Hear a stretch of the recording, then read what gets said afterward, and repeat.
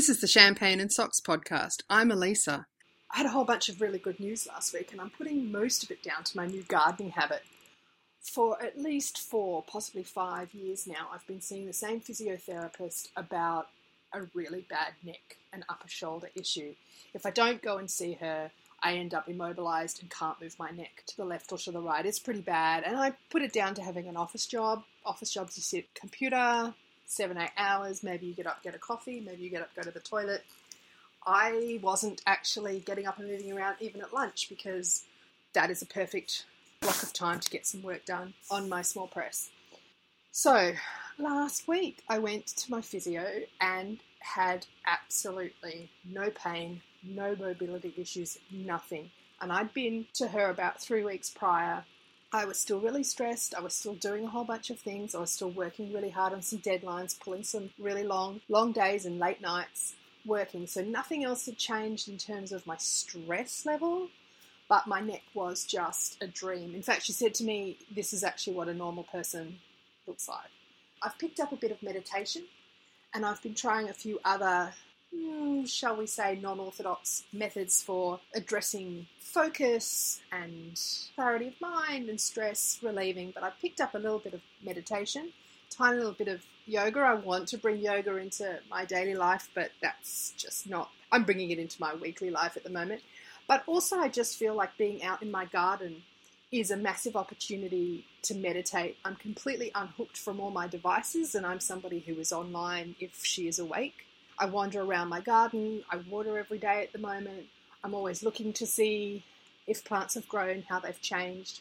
I'm home all day long. I have lots of opportunities to go out and watch things grow, which just blows my mind that I can come out and 3 hours later come back out and see a leaf has appeared, which is just truly amazing and wondrous. But all of that works to ground me and to take an opportunity to be in the moment, to be mindful, to be thinking about nothing but the beauty around me. Basically, it's an act of meditation. And really, it doesn't take that much meditation or acts of being mindful in a day to just reduce your stress. And once you do that, your body has a chance to just reset.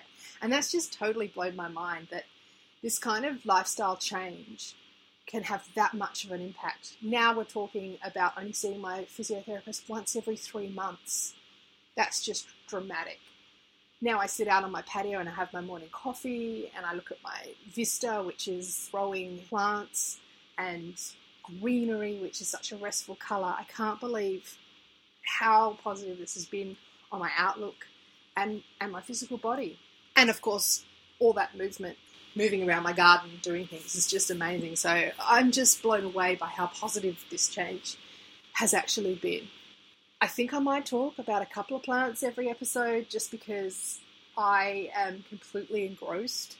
Star plants this week would have to be my 2 wisteria, which I bought as teeny tiny seedlings and I planted them and they were happy, but they weren't really doing anything. And like everything else in my garden, which has suddenly just in the last month gone, oh, that's right, we grow, they've just blossomed. So I noticed that I had the first little bit of a creeper. I went and got trellis. I tried to get wooden trellis, but Bunnings just doesn't seem to have any. I've been to a couple now and wandered around wondering if this is just some really weird thing that's filed somewhere else. But I ended up getting some plastic mesh. It's actually recycled from other things. I don't know, I felt slightly less bad about buying plastic.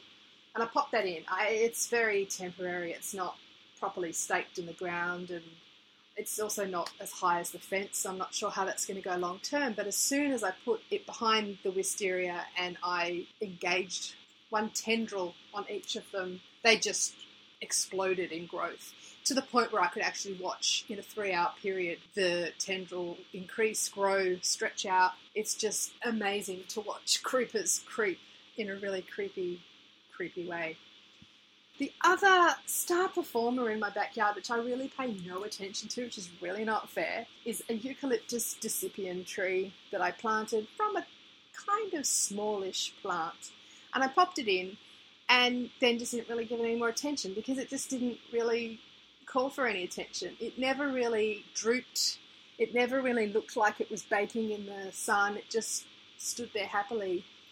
And then it was probably the first plant to actually start sprouting, and it's just exploded in leaves all over it. It's just blooming, and I guess it will grow taller soon, which I want to see trees in my backyard, and I think I'm going to be sorely disappointed because we'll probably move before any of the trees actually look tree-like.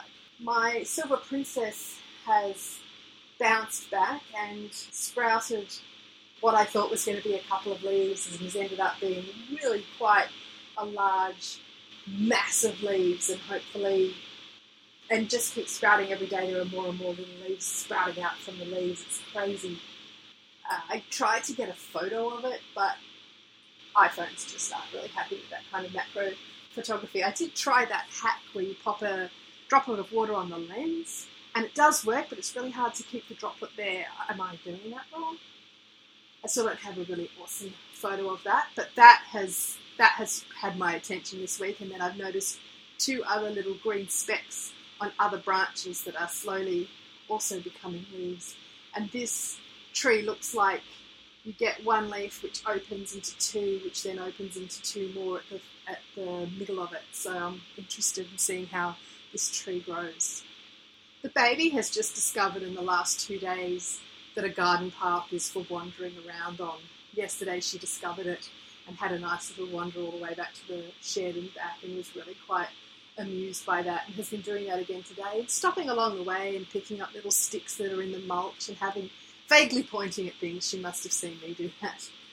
And I'm rethinking what I'm going to do. I still have some piles of bricks left. I originally wanted to do a sort of fork in the path to take it over to the barley hut, which I'm not sure if I'm going to have, and I was waiting to see what I decided on that, but I'm still undecided. I have a hammock that I want to put somewhere and actually use, but that's all still on hold. So I'm thinking I might still do a fork in the path and have the path wander off somewhere that's interesting when you get there, or interesting along the way. And I'm starting to think of ideas that I could add to the garden to just be interesting surprises for her to discover.